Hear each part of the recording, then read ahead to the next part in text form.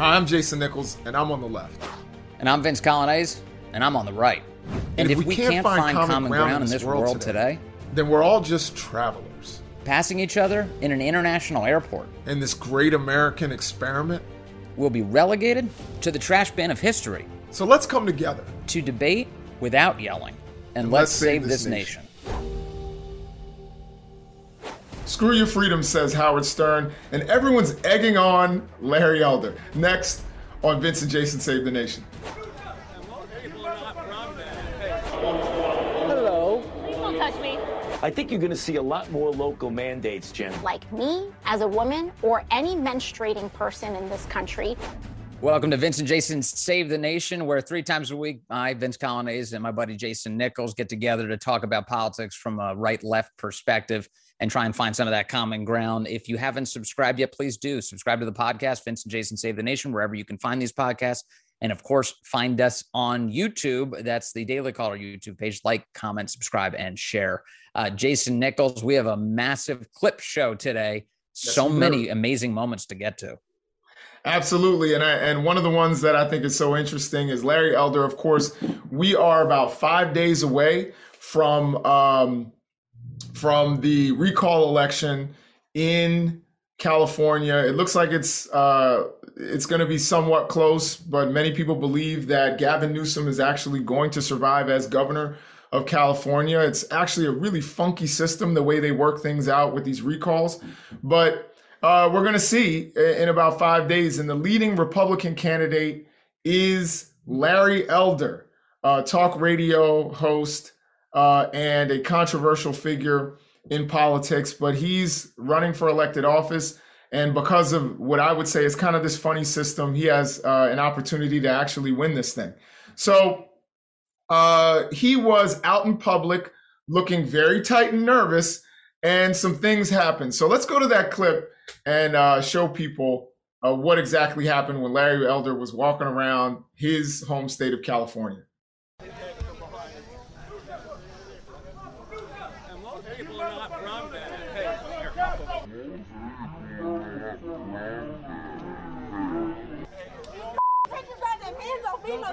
Touch me again! Don't touch me again! Don't touch him! Touch me again! Pop him and another touch me again! I'll you up and what you do? You don't hit anything. You want to stab me, boy? Maria, rip your head. Me, boy. Okay, Vince, what is your reaction to that very strange occurrence? Well, first of all, you shouldn't throw eggs at anybody just because you disagree with them. I think the big takeaway I have from that moment, and he was walking around Venice Beach there, is that, like, if the inverse situation were true, if this were somebody who was mad at a black Democrat politician, they were a white lady and they came running up in a black gorilla mask with, pink hair and throwing eggs at them, I think the media would, go crazy about that. They would say it was a racist attack. We haven't seen anything like that. Larry Elder, I think, had said in the wake of that he had heard racial epithets screamed in the midst of it. But really, it's being treated as, just this viral video. Somebody threw an egg at Larry Elder, but no 5-alarm fire by the press. And I just think it's just a kind of a basic double standard that's on display. If he was a Democrat black candidate, it'd be treated very differently, I think. Well, I think, honestly, if we're going to keep it 100 here, I think the motivation would probably be different if someone were throwing eggs at a black Democratic candidate. I think here it is about political disagreement. And we, of course, trying to model a certain level of conversation, open conversation, civility. Yeah. We certainly deplore anything like that where it starts to look like we're headed towards conflict and violence and not positive conflict. I think we should confront one another, which is what we do on this show, but certainly not in a way where we don't recognize one another as, people and as human beings and as people with families and all of that. Yeah. So you definitely can't condone what happened there. That is not protest, and that was going in a different direction. The thing that most stuck out to me was the woman had really bad aim. I was like, whoa, that wasn't even close. maybe she needed to warm up a little bit or something if she was going to throw an egg at him. But I definitely think, as much as I think, I have some serious disagreements with Larry Elder. I think some of what he says is absurd and ridiculous. He made some comments about giving slaveholders reparations the other day. It was freaking absurd. And I think he's just a provocateur and should not be governor of any state. But I do think, we have to, we have to be able to disagree with one another, and it undermines your argument when you start throwing things at people and behaving that way. And she assaulted that guy too, who stepped up in front of her. I mean, there's like an aide for Larry Elder, somebody who was obviously with Elder's camp, steps up in front of her after she threw the eggs and basically blocked her with his body, didn't touch her. And she smacked him. She just straight up clocked him. And, he didn't do anything to her, but, things were obviously very tense there. And that's not good. It's just, it feels like a symbol of something bigger, like what's going on in the country, this like intractable tension between political camps. Now, that said, like that woman seemed like a lunatic. I mean, I can't even imagine like dressing up in a costume and throwing eggs at a political person at all. And that's why it was disguise. I think, if you're going to commit a crime, you do it with a disguise. So I think that was the purpose of it. I think, again, when you start talking about some of the things, Larry Elder is a provocateur. That's what he does for a living. He's not a balanced conservative. He's not Vince Colonnese. He is a provocateur who says provocative things because it gets listens and eyeballs. And I think, he provokes certain responses. Now, that doesn't say that, you fall for the, for the banana in the tailpipe or whatever the saying is. Doesn't mean that you actually go for the provocation. That makes you the stupid person, in my opinion. And that's what that woman did, was she, fell for whatever provocation that got her all angry about was. But now, she may be a crazy person. I don't know. But Larry Elder wants people to respond to him in a particular way. He doesn't have a balanced worldview. But first of all, I don't know if that's the case. I mean, obviously there are people out there who say provocative things merely to get an audience and don't actually have a moral compass and don't have an ideological compass. My impression is that's not who Larry Elder is. Larry Elder, I'm pretty sure he moderated the Libertarian Party debate back in 2016. I mean, he clearly has an ideological direction. He thinks about issues and cares about them. And I don't think my impression is not that he's running for governor as some sort of publicity stunt, but instead that he has genuine feelings about the way California should be governed. He's, for instance, said that he wants to get rid of the loopholes within California for the entertainment industry, for Hollywood, because he thinks that, if the rich are going to be taxed at high levels in California, then all of the rich should be equally taxed at those high levels. And there shouldn't be carve-outs for the entertainment industry. That has led to backlash from Hollywood, who is very, very nervous about the chances of a Gavin Newsom recall. Now, generically, they probably shouldn't be that nervous because Democrats still control the rest of the state. But it really tells you a lot. I mean, like Gavin Newsom, pretty unpopular guy with a lot of Californians. The state is not well managed. A lot of people are leaving it. They have net migration out of the state.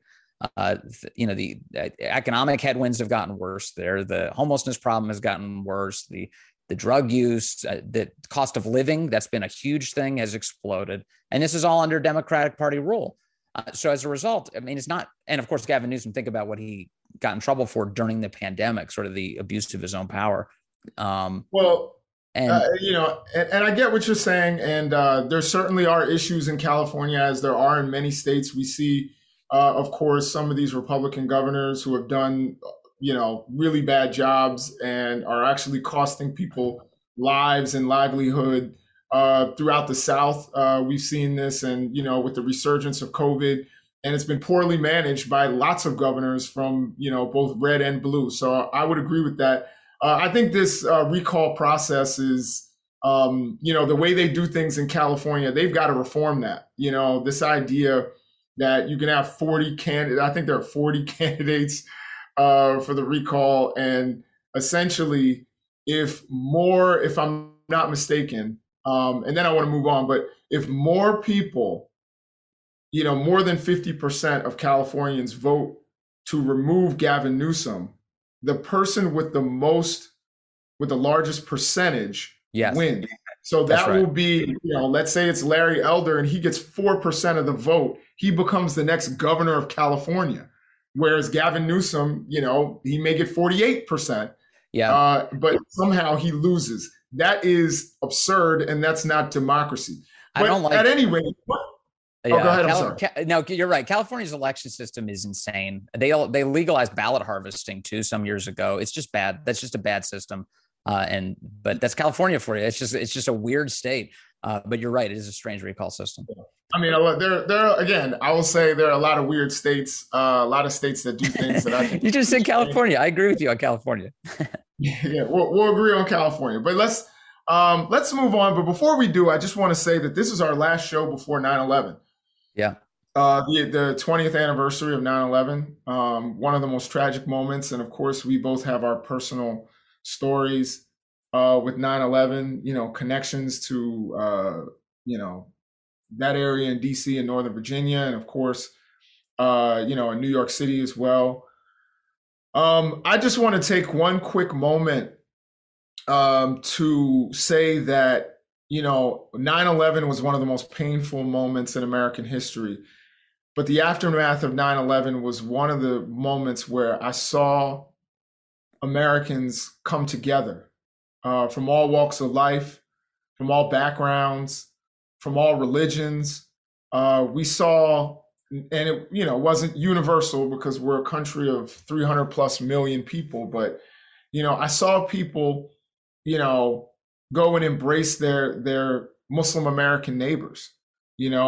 I saw people go and embrace one another across racial lines, across class lines, and really find common identity in the fact that we love this country and we love what this country is supposed to stand for.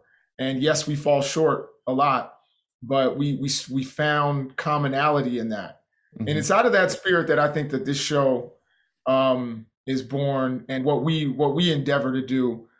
And I hope, it's funny, I was talking to some of my friends, and we were, these two friends, and we were texting, and unfortunately, one of my friends told me that he had another death in the family, and I had just been to another funeral for one of his family members before. And between the three of us, we've lost a lot of people over the last, 20 years.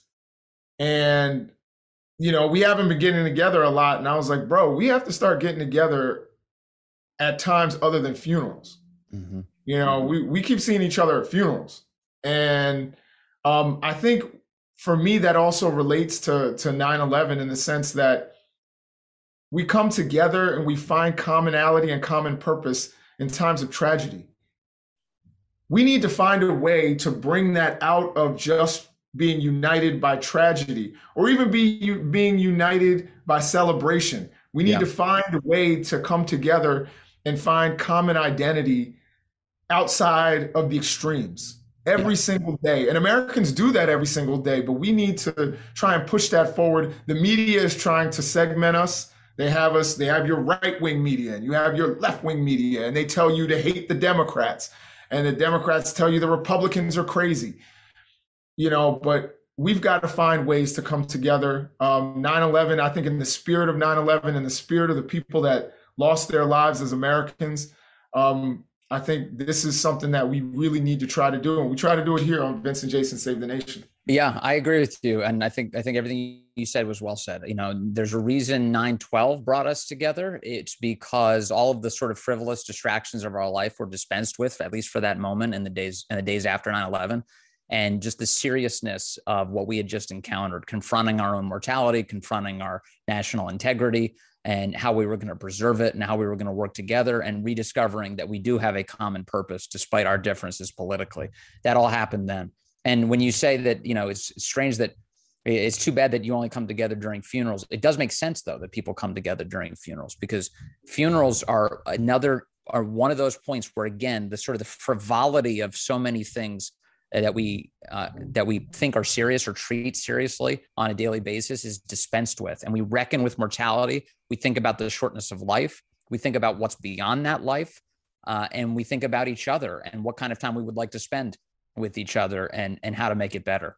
So, yeah, I think 20 years after 9/11, you don't want another 9/11 to be the predicate to create the 9/12 but at the same time, it is worth remembering. And for those who are too young, maybe to remember that, it's worth knowing that it is possible for this country to come together, and it shouldn't have to take a terrorist attack for that to happen. We should think seriously about our lives and how we want to lead them, and how they can be improved through your countrymen who are all around you. Absolutely. Let's talk to each other. Let's shake hands. Let's watch football games, whether in person or, don't get mad because one person is wearing a mask. At least hear the person out who isn't wearing a mask. Let's have these kinds of discussions, and I think it's important for us and for our future as a country. Now, one person who certainly wanted to social distance was a journalist. I believe her name is Lindsay Go. Is that how you would pronounce that? It might be. I don't actually know her name, but I've seen the clip. I believe her name is Lindsay either Go or Goff. Okay. Depending on how you pronounce that. Gough. Not sure how I'd pronounce that. Either way, she did not like being surrounded by some of the fans at the Georgia football game. So let's take a look and get a reaction out of that. Hello. Please don't touch me.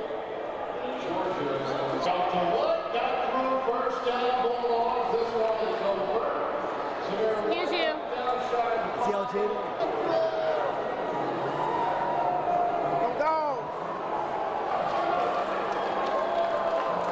All right, so first of all, let me just say, let's get the serious part out. Don't touch people.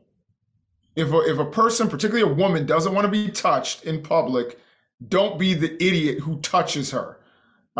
So I just want to get that. That's the serious part. Now, the other parts, I think when people see cameras, they get excited and it's a football game and you got, I understand having your back turned. It's always weird when people are coming up, but, I think Lindsay, it's okay. Doesn't look like anybody was trying to hurt her, but definitely don't touch people. Don't touch women that don't want to be touched, for that first gentleman. That's not a smart move. What do you think, Vince? Yeah, I don't even, she said he touched him. I don't even know what happened really there, but here's my core point.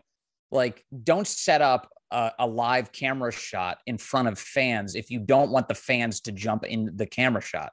This is like, there's people consuming alcohol at a football game, rooting on their team, and you decided that you're going to stand there with a camera in front of you and lights glaring on you. Of course, people are going to jump on camera. That's insane. So this girl, I think this may have been one of her first ever broadcasts of this nature, and she got a great game for it, Georgia Clemson. She shows up, and she's got all these fans walking behind her. Of course, they're going to jump into the camera, and she looks so scared. She looks skittish. Like, I can't believe where I am, what's going on, who's jumping into the camera. Somebody should have briefed her ahead of time. You're going to a football game. People are going to jump on camera, try and, play it off, have a good time, look like you're enjoying everything, because obviously, like, if you're not, we should send somebody else.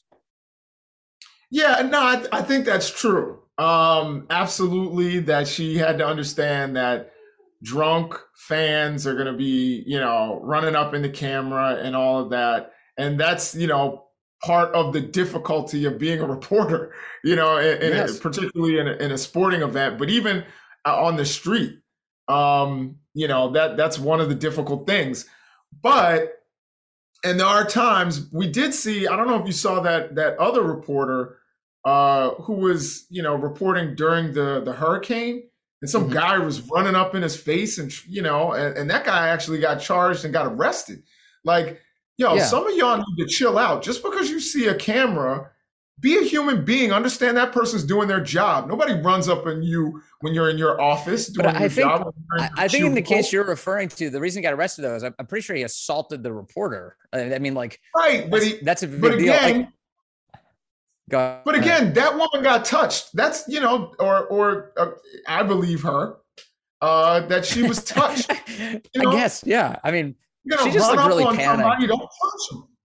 Like the person you're who right. came and put the hat and was like, "Go dogs!" Like, don't be mad about that. But I understand people coming up behind you. Sometimes you're gonna be a little skittish. But don't touch people. That's the thing. I'm sorry, I've got to throw a clip in here, and I have to ask our producers to pull this up. But Mike Tobin, the Fox News reporter back in 2013, you ever see Mike Tobin? He's kind of a square-jawed dude. He's doing his report outside as a live shot. I don't remember what the situation is. It may have been a storm, but two women come running up to him and try and kiss him on the cheeks in the middle of the report from both sides. And he arm bars both of them. He just, boom, he sticks his arms up, blocks both of them, and just keeps doing his report like nothing happened. It is a brilliant moment. Here, I just want you to see this. I'm going to play this for you. It's one of the funniest things. Then he turns and leaves quickly but calmly to the west. 10 seconds later, the second explosion goes off, according to the FBI, at the location where he dropped his where he dropped his knapsack. Shepard? Mike Tobin live for us. Mike.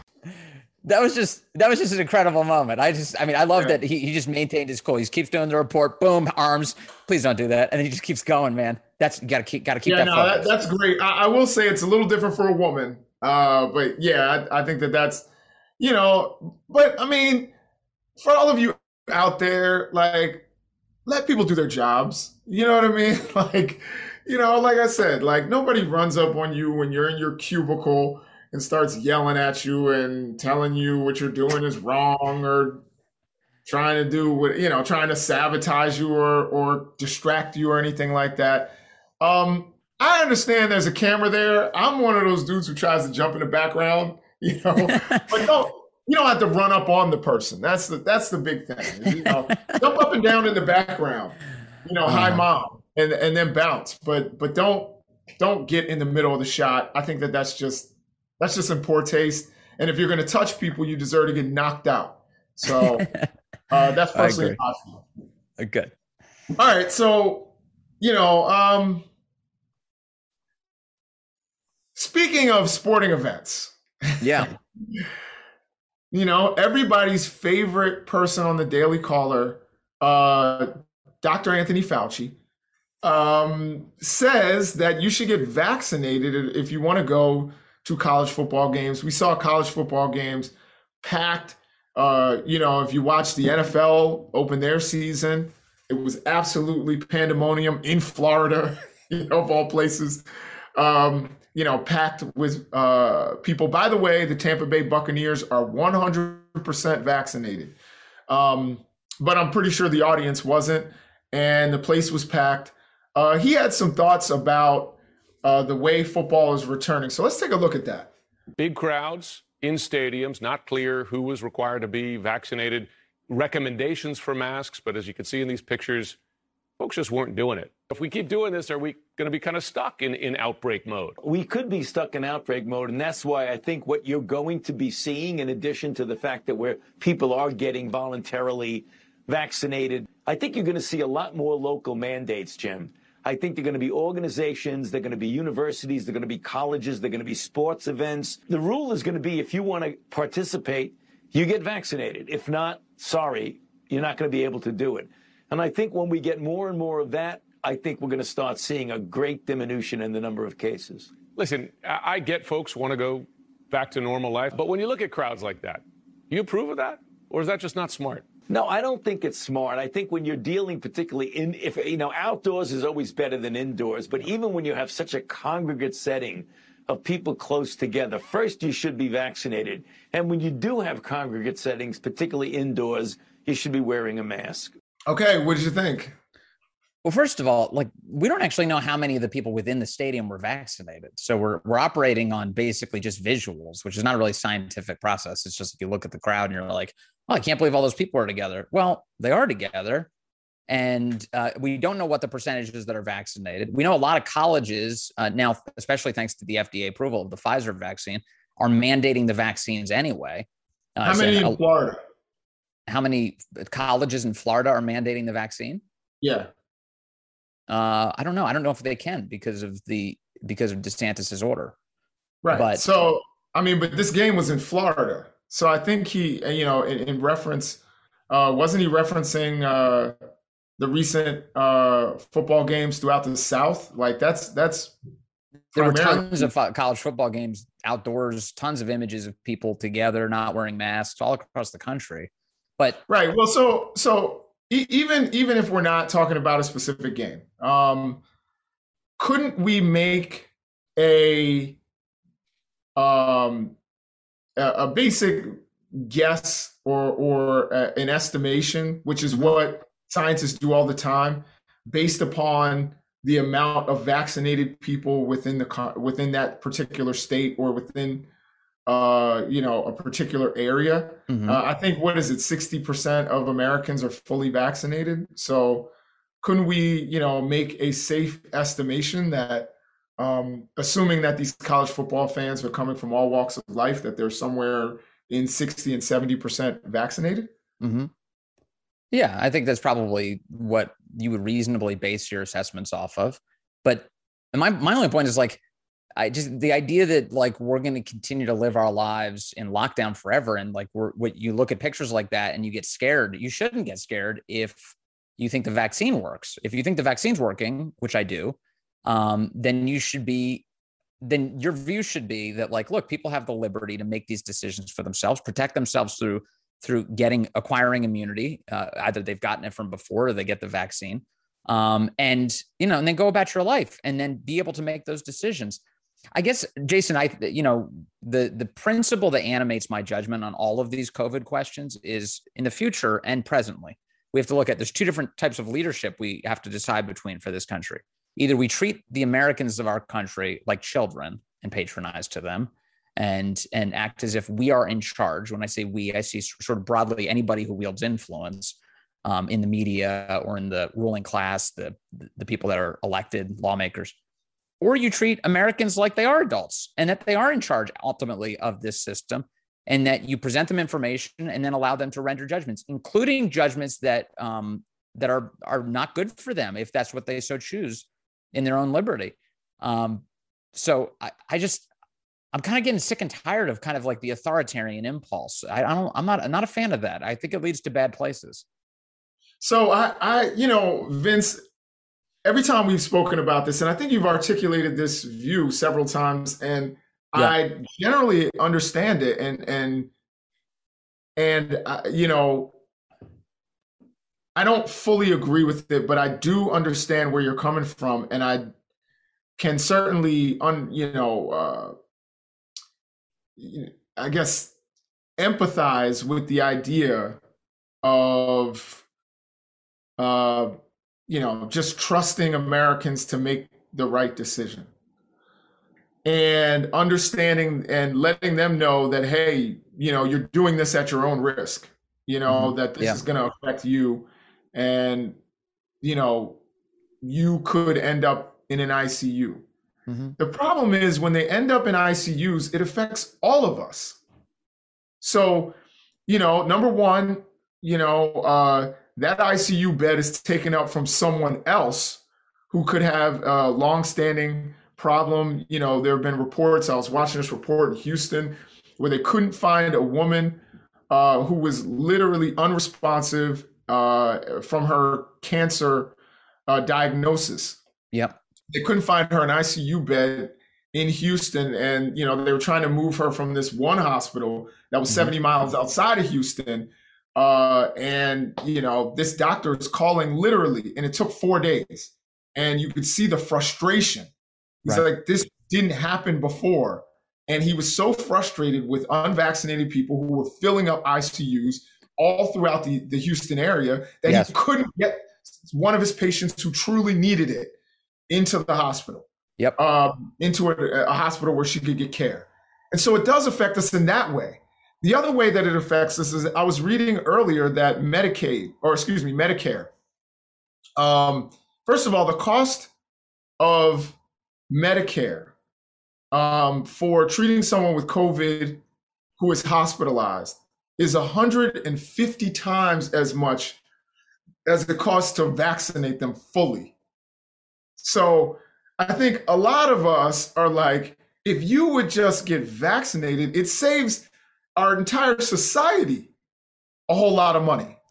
Yes. You know, and Yes. for Republicans who used to argue for fiscal austerity, who are telling us don't fix roads and bridges and broadband, you know, it gets a little frustrating when it's like, you know, you're saying we don't have money for this, we don't have $3 trillion for that, but yet you know that this is costing our system and our taxpayers money. I agree with you. I agree with you on this. I by the way, I think on the infrastructure thing we talked about, you know, plenty of Republicans do support road and bridge and broadband funding. But Right. let me set that aside.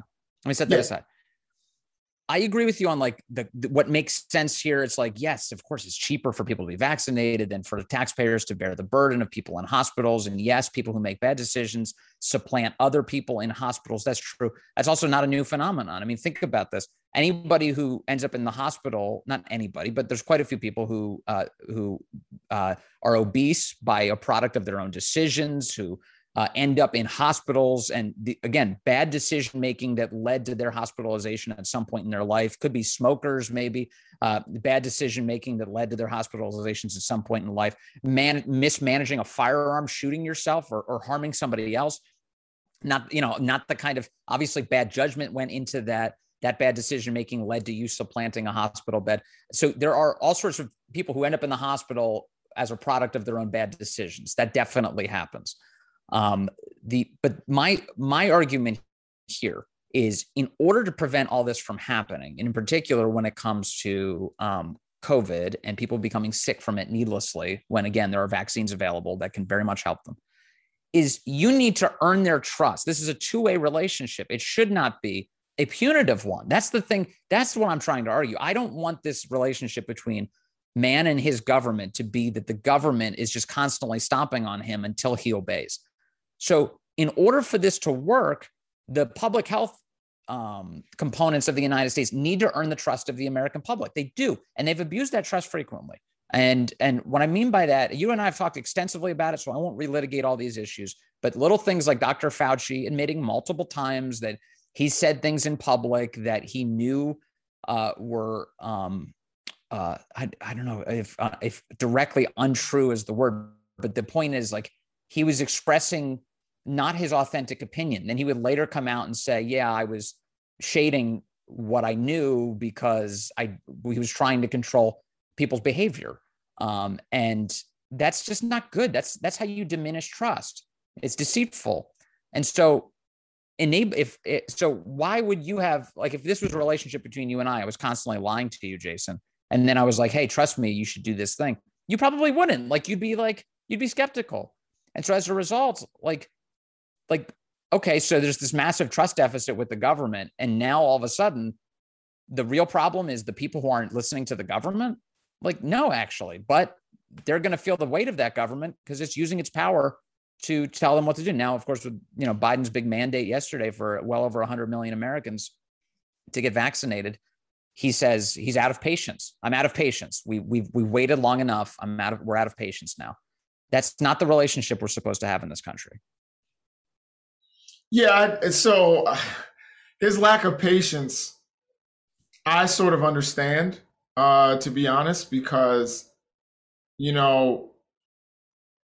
I think when you see, I think Joe Biden is trying to echo the feelings of that physician that I was just mentioning in the Houston area. He's out of patience. You know what I mean? Much more than Joe Biden, because he is trying to treat people and do his job. And he has, nurses who are working overtime upon overtime. And I think that, people are ready to have this pandemic be over with. Yeah.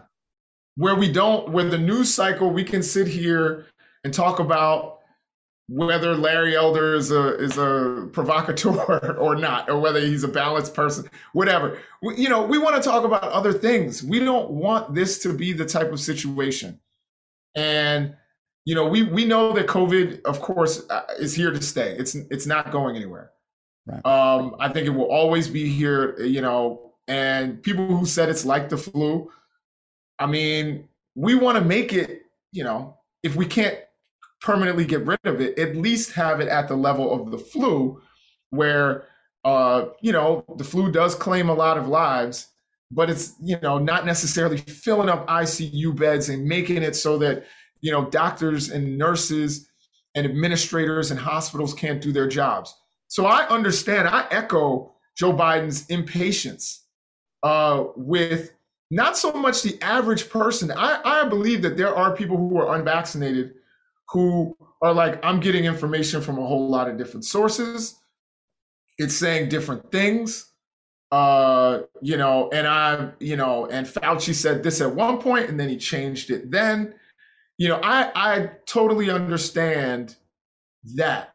I think my frustration most is with the people who spread disinformation about COVID, who spread disinformation about vaccines, whose, articles about whatever experimental drug, go viral. That's the kind of stuff that frustrates me. That's going to keep a lot of people from feeling safe going to, events like football games. It's going to keep, me from being able to have big events at the university where we can pack people in a room, hundreds of people in a room, right? Bring a great speaker and people can show their faces. It's frustrating when it's like, yo, we could be a couple months away from this.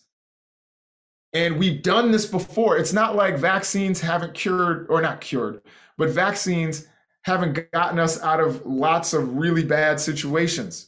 Our grandparents used to worry about polio. We don't worry about polio. I don't think there hadn't been a case since the 70s, the late 70s or something like that, because of vaccines.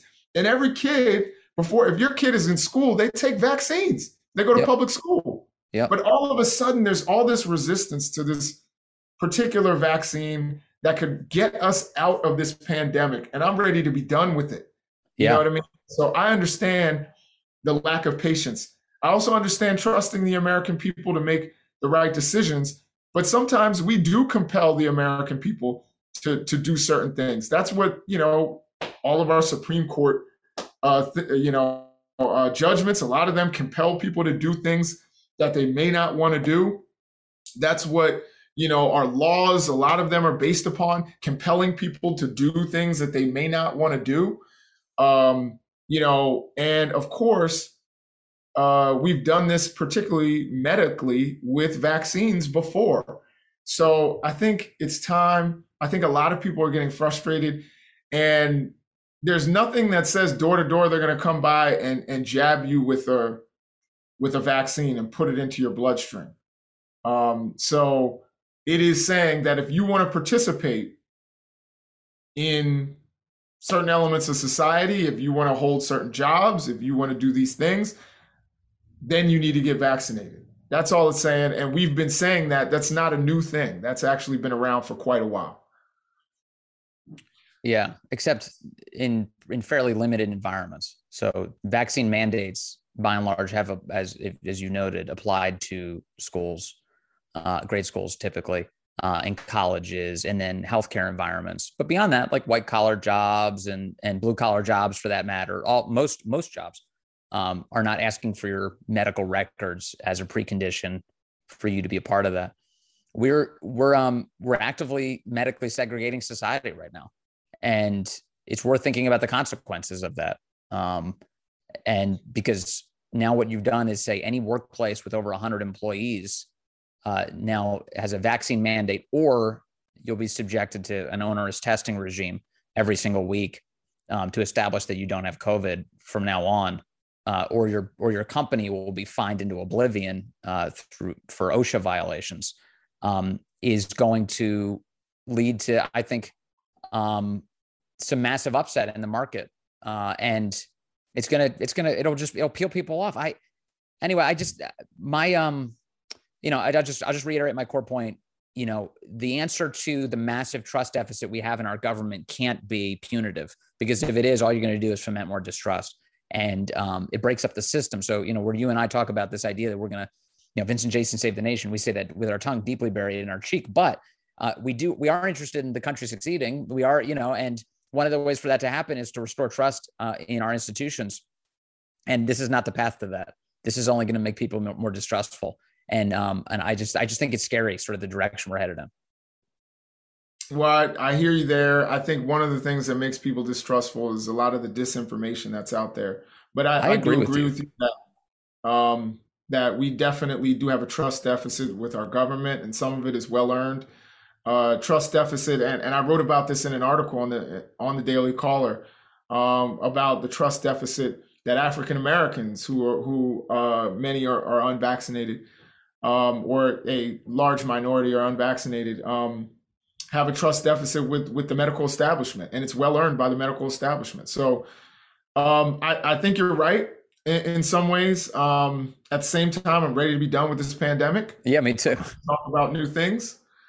And wishing it away, what is it they say? A goal without a plan is a wish. And, wishing it away hasn't worked for the last 18 months. And that's not to say that to all you scientists out there that we've been wishing it away, but there have been people who have. Some people who even deny that it is a pandemic, who even deny that it is claiming lives. And that's getting frustrating to me. I think, voices like ours, for the 7 fans that we reach, I think we have a responsibility to actually, promote the best practices that are going to get us towards the end of this pandemic. So having said that, people are freaking out again over AOC not saying the word mother when talking about reproductive health and talking about the new Texas bill on abortion. So let's listen to AOC, and you can give me a reaction. Tell me what you think about her language. We know that anti-choice bills are not about being pro-life, because if they were about being pro-life, then the Republican Party would support, frankly, an agenda that helps guaranteed health care, that helps ensure that people who do give birth that don't have the resources to care for a child can have that care for a child. This is about making sure that someone like me as a woman or any menstruating person in this country cannot make decisions over their own body. And people like Governor Abbott and Mitch McConnell want to have more control over a woman's body than that woman or that person has over themselves. Obviously, it provides at least 6 weeks for a person to be able to get an abortion. And I'm sorry we have to break it down on, break down Biology 101 on national television. But in case no one has informed him before in his life, 6 weeks pregnant means 2 weeks late for your period. And 2 weeks late on your period for any person with a menstrual cycle can happen if you're stressed, if your diet changes, or for really no reason at all. So you don't have 6 weeks. We know that none of this is about life.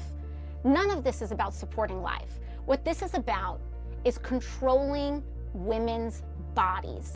All right, so I think there's a core point there that we can discuss, and there's also some people who objected to the language that she used. So I'm gonna let you choose which one you want to address most. But the thing that I suspect that you and I may be about to dance around, I just want to get to right away, is the whether or not it's a life that gets killed in an abortion. I think it is. And so, and I know pro-life people by and large, I don't know why you would be pro-life if you didn't think that. So yeah, I mean, and I've heard interesting debates. I've run across people who are pro-choice who say, yeah, actually it is a distinct human life that's being extinguished. And that's an interesting starting point. You don't often hear people say that. But let me set that aside just for a moment to assess the language that she used in the clip. She referred to menstruating people, which I actually think, I don't know if other people have made this connection. I think that this is an attempt to not use the phrase that Cori Bush had used. Remember, Cori Bush had used in congressional testimony, birthing person, to talk about this. She used menstruating person in this clip. And I think that was as a way to justify abortion, because if you may be a birthing person, and basically, they're referring to women, or you would be an aborting person if you decide to have an abortion, because not everybody chooses birth. Some people in that pro-choice arrangement choose abortion. Or of course, in any other category of the way that pregnancy could end too. Naturally, miscarriage. So many women suffer miscarriages, and almost nobody discusses this, but they're very frequent. I think it's 1 in 8, or I think it's 1 in 8 pregnancies ends in a miscarriage. Yeah, and it's tough. It's so tough for so many couples and the women especially who have to experience that. But all of that said, I think that's the reason why she used that phrase. Now, I think that this type of phrasing is dehumanizing. I think it extracts one of the things that make women and make women so great. It's an amazing gift from God, and I don't think we should diminish that. And I think it's okay to acknowledge biology and to still treat people well who decide that they don't want to be called a woman or don't want to be called a man. So I think all those things can happen in concert. I just think, and the last point I'll make is she started with, I don't know how you could be pro-life if you don't support, and then she laid out her entire agenda. There's plenty of pro-life people who extend incredible resources to help mothers who decide against abortion and to have a child and to give it up for adoption potentially, or to keep the child and to raise it themselves. And there are immense resources that are expended in the United States by countless charities who are designed to help that very thing. A lot of pro-life people who are very giving and supportive in those circumstances. Yeah, no, I don't doubt that. I don't, I haven't seen it, but I don't doubt that. One thing that I will say is that I think she was referring to the agenda, just like she was laying out her agenda. She was referring to the agenda of the GOP, and not to individuals who may hold pro-life beliefs, who donate their time or their money to those causes. I believe you 100% that there are some who are against abortion, who also are foster parents and doing, all kinds of work in order to make sure that children's lives and the people who give birth, that their lives are better. Mm-hmm. And so that they are not in a position where they think that they will need an abortion, or they're, well fed and live productive lives. I don't doubt that 100. I don't doubt that one bit. I think people, largely in the world and in this country are largely, good, more good than bad anyway. Right. So I agree there. The first point that I think is kind of funny to me is, I was watching someone who I believe we'll hopefully have on the show at some point. I was watching an interview with Jordan Peterson, or I was watching a documentary. They had a documentary about Jordan Peterson, Dr. Jordan Peterson from the University of Toronto. And one of the things that I kind of saw some agreement with him was on speech, and, the way we compel speech and all of that. There were places I agreed and places I didn't. Right. But it's so funny that conservatives who jumped all over that, you know what I mean? And he's become kind of a conservative icon, mm-hmm. Are the ones who are really freaking out over speech here. You know what I mean? Like, she said some different words and, oh my God, I'm triggered. That kind of is to me, that's a little bit hypocritical. That everybody is you're all about mandating speech. When, used to be, just 5 minutes ago, you were the party of free speech. And then someone says birthing person and you freak out, or menstruating person and you freak out. So that I thought was kind of weird. I think that there are situations where people who don't identify with a particular gender identity, who are gender non-binary, who menstruate and, don't consider themselves to be women. and that's the way they identify. And to respect that identity, they are a person who menstruates, but okay, you're not a woman. There are people who have children, number one, who give birth, who are not mothers. And there are people who have possession of children, raise them, who don't give birth.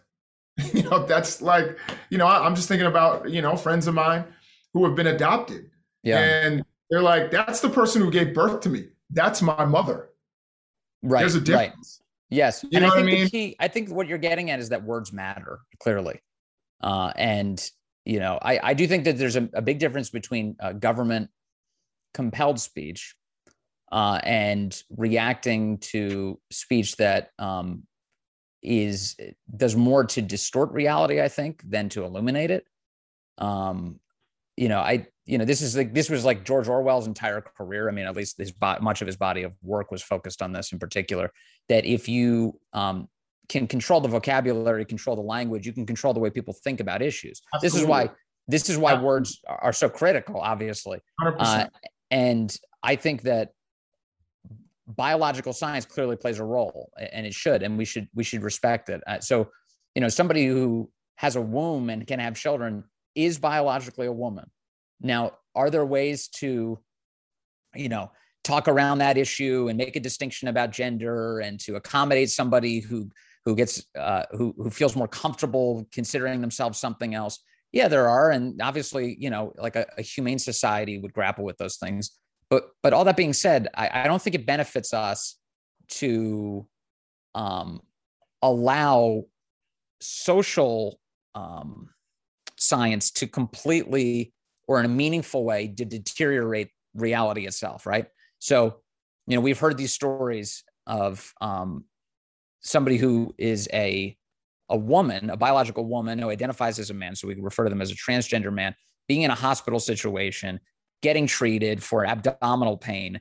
They misdiagnose it because they don't realize that what they're dealing with is an actual biological woman, and it ends up being a pregnancy. It wasn't whatever they thought it was. They thought it was some other stomach ailment because they thought they were dealing with a male.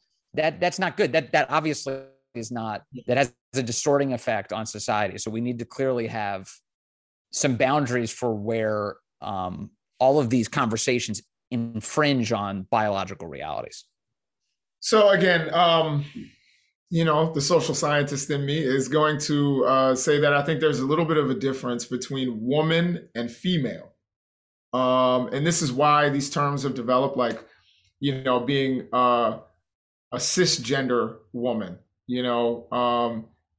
but there are, I think female is biological. You have, certain biological parts, and male, and people say who they're, people who try to marry, say, gender and sex are the exact same thing, then the problem that they run into is intersex people. Like, I think you and I talked about Caster Semenya and right. Other people who don't necessarily fit clearly in the definition of male or female. Yeah. I think one thing that's clear, I would say Caster Semenya is female and she's a woman, but that's the way I would look at it. She has a vagina. Can she give birth? Probably not. Again, not every woman or not every female can give birth. These are all things that I think when you say birthing person, you are actually just being more specific. So, there are women out there, cisgender, regular, conservative women who will never be able to give birth because of whatever issue that they were born with or something that happened. You are being specific when you are talking about people who can give birth. And that's saying, that's when they're saying birthing person or menstruating person. And I think her point about, her biological point, AOC, that is, biological point about, women, being late on their periods. There are women who have like 2 periods a year. You know what I mean? Like all of these kinds of biological things that we assume are, so that woman who doesn't have have periods often can get pregnant, and then all of a sudden, she doesn't have her menstrual cycle for 6 weeks. She's not alarmed because she doesn't have a regular menstrual cycle. And that happens. I have a friend who actually didn't have a menstrual cycle at all until she was 18. Because she was a really intense athlete, which, that physical exertion, according to her doctor, was something that made her menstrual cycle, suppressed her menstrual cycle. So again, to say 6 weeks, and in 2 weeks you have to figure out that you're pregnant, for people that don't have regular periods, just like you said, for the person who is trans, who didn't realize they were pregnant, it's the same sort of thing for, cisgender women who don't have regular periods. So that's the danger of this. And if we look at what other nations are doing, I'll just make this really quick point. Other nations are doing, there are other nations, particularly throughout Europe, other developed nations, and most of them give at least 12 weeks, before someone can have an abortion. You don't make it 6 weeks, because 6 weeks is a really short amount of time, and people may not actually know that they're pregnant. They may not know, once they find out they're pregnant, they got to find the resources and make. I think the key is the key in Texas is when the fetal heartbeat is detected, and that's in the vicinity of 6 weeks when the baby has a heartbeat. And so it really, but it points to something bigger. And even citing the European restrictions, it's that, every society, including ours, because, mankind itself has to grapple with the life that's at stake here. There's a life involved. And, obviously a majority of Americans of all political stripes support restrictions on abortion. It's just a matter of where do you draw that line? That's the truth. That debate's going to continue. But for now, Jason, I've got to leave you, brother. I've got to jump back into other political fights. Okay. All right. Well, thank you so much once again, Vince. It's an awesome conversation. I enjoyed it. And hopefully our audience enjoyed it. If you did, like, subscribe, comment, tell us where you agree with us and where you disagree with us. We want to get involved and foster this conversation.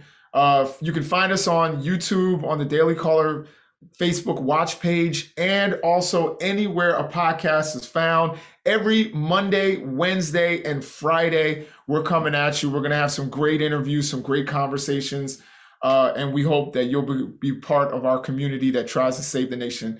Happy weekend to all of you. And, for everyone who lost someone during 9/11, our hearts are with you, even 20 years later. Peace.